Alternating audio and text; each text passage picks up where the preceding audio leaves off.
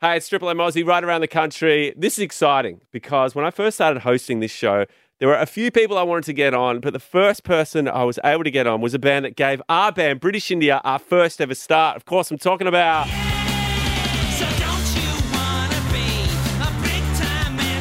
Spiderbait. Cram is in the house. Tracks like...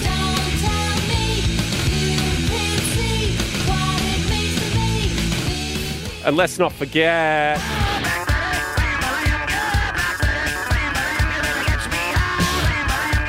Good news, they're back.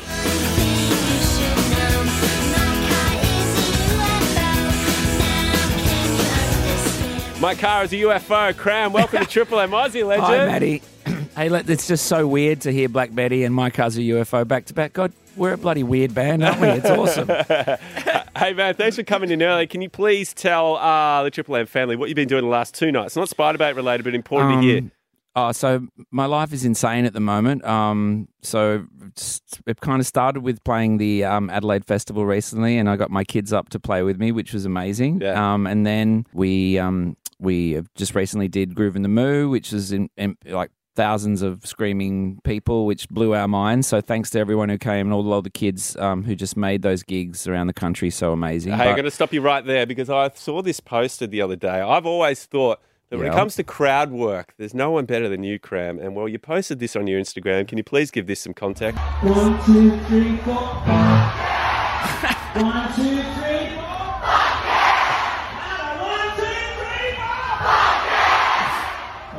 That'll warm them up. Wow, that's crazy. Who is that guy? Holy shit. Totally. It's I've always said I'm definitely from the fuck yeah, not the fuck you fraternity, and that was what that whole thing was about. Yeah. Look, it's really weird to I don't really listen to myself after doing things, and it gives you kind of an outer worldly sort of headspace where it's suddenly like, oh, geez, that's right, that was crazy. So, Yes. yeah, bit different. Like last, and just thanks to everyone who made those gigs so amazing, but. The last 2 nights have been a trip as well because we've been doing some shows at the Palais Theatre, and that's why today I was a little bit late getting to the studio because I had a bit of a big night. So sorry to everyone, but of course with your other band, yeah, this is with the Australian Rock Collective, and the first night we did Neil Young's Harvest, and then last night we did Let It Be by the Beatles, which has been an amazing thing to do. So we should also remember other band members as well that play with you. Mark Wilson from Jet. We got Davey Lane, UMI, yes, and Darren Middleton from Powderfinger, of course. So yeah, it's been a trip, and we're heading out to do those shows around the country, which is going to be great. And then later on, we're going to start doing these Spiderbait shows, which is straight afterwards. So I think by the end of the year, I'm going to need a bit of a sleep, mate. Well, dude, it feels like we've gone from 0 to 100, right? How have you found the transition from not touring, being stationary, to all of a sudden being back on a plane, doing these shows, going out and, getting back to the old ways of touring? I think it's been pretty much symptomatic of the whole thing. I mean, literally, I guess was lucky enough to just spend a year just hanging out on the beach when you guys were all down in lockdown in Melbourne, and not working was a bit of a strange feeling in the sense that I did feel personally I was wondering if we'd ever play shows again, and what am I going to do with myself? But I know a lot of people had it heaps worse than I did. But I think now what's happening is there's so many gigs, there's so many fans. The festivals we've done and shows we've done have just been packed. Yeah. With people just so stoked to get out and see and experience music again. And from the musician's point of view, it's exactly the same. So it's nuts, but it's a really great nuts, and it's certainly a lot better than what we had to experience before, You're kind of feeling like every gig's a celebration. It's like no matter where you're playing, it's like you might know a friend from that area, you put them on the guest list, and it's just so joyous now that everyone's back. Yeah, I really noticed that. I think Groove in the Moo was a particular test. Like, we hadn't done a really big festival tour like that for a while, and we weren't kind of sure what it was going to be like, and we also weren't that sure how the reaction to us would be. I don't know, there was a lot of fans who we thought would be super young and maybe not know about our band, and we had like these massive gigs, like it was off chops, and just a great thing for us to experience, but just a great thing for the festival that it was such a success, and like you said, there's such a joy in the audience, and I feel exactly the same way. It's a totally different age group and sort of demographic of people, but the shows I've done at the Palais this week are identical. So it doesn't matter who you are, what age you are, but if you're a music fan, you're so happy to be back and going to shows again right now. It's sick. I think so too. And that's also, I think, the power of streaming as well. You look at things like Spotify, and there's every chance that someone who's never heard of your band might be on a playlist and a Spiderbait song will pop up, and that's how they're introduced to your band now. That's really true, man. Yeah, so I think that's the reason why we're seeing a lot of diversity now at shows through streaming. Yeah, I think Spotify in particular, we didn't realize, but our label told us about how, now you can break down who's listening to you and all that stuff, which you never used to be able to do. There's this new thing called data, which I still don't understand. But I thought Data was the guy out of, Star Trek. But anyway, and then we just noticed that the response to a lot of our songs on Spotify was massive. And we're like, who are these people? Like, we didn't know that. And I guess we're not from an age of being that savvy with social media like a lot of the younger crew are now, and they're so into it.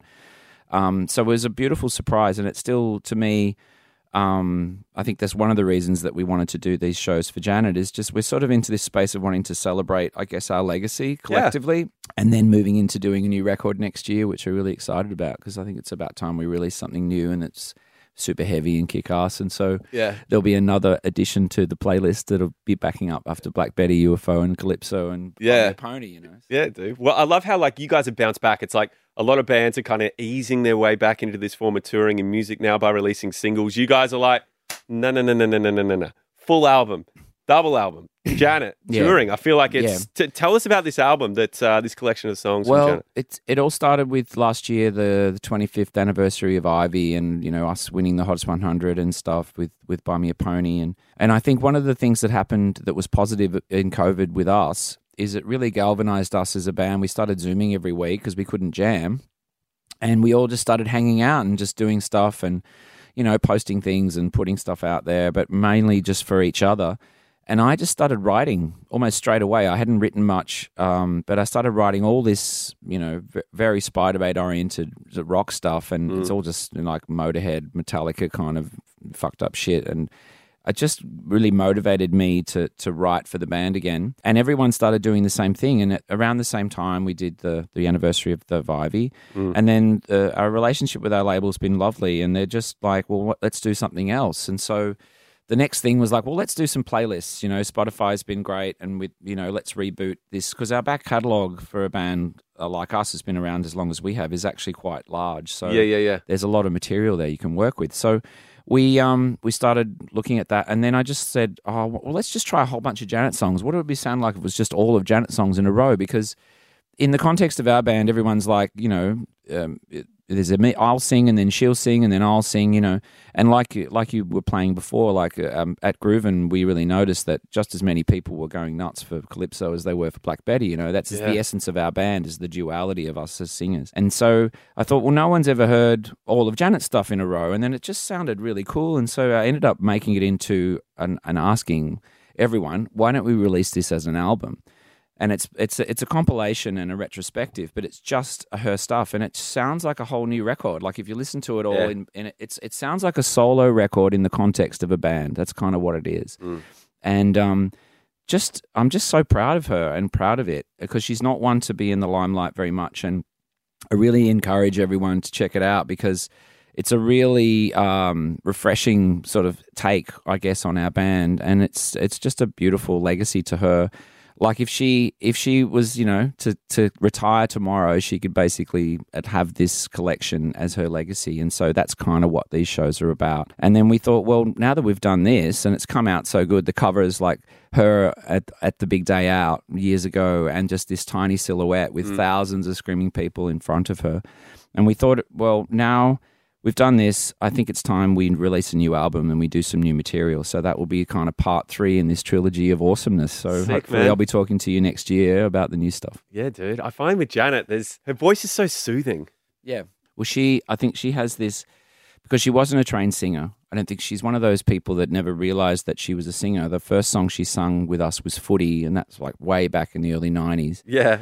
And then it wasn't until Calypso and the stuff on Ivy that she started singing in that really, now famous soft, quiet voice of hers. Yeah. And I think it's been a journey of discovery for her as much as us and everyone else, all the fans. And I really like that, the sort of accidental hero type of thing in music. Like most people, a lot of people in music, particular singers, are extroverted, listen to me, check me out, and that's their confidence is what draws them to the front. But with her, it's very much like, oh yeah, I guess I'll have a go at singing, and then sounds pretty good, and now she's this, I sort of see her and Adelita as this sort of two powerful women of that era that are so, and still really amazing today, and Ads is incredible. I love Adelita so much.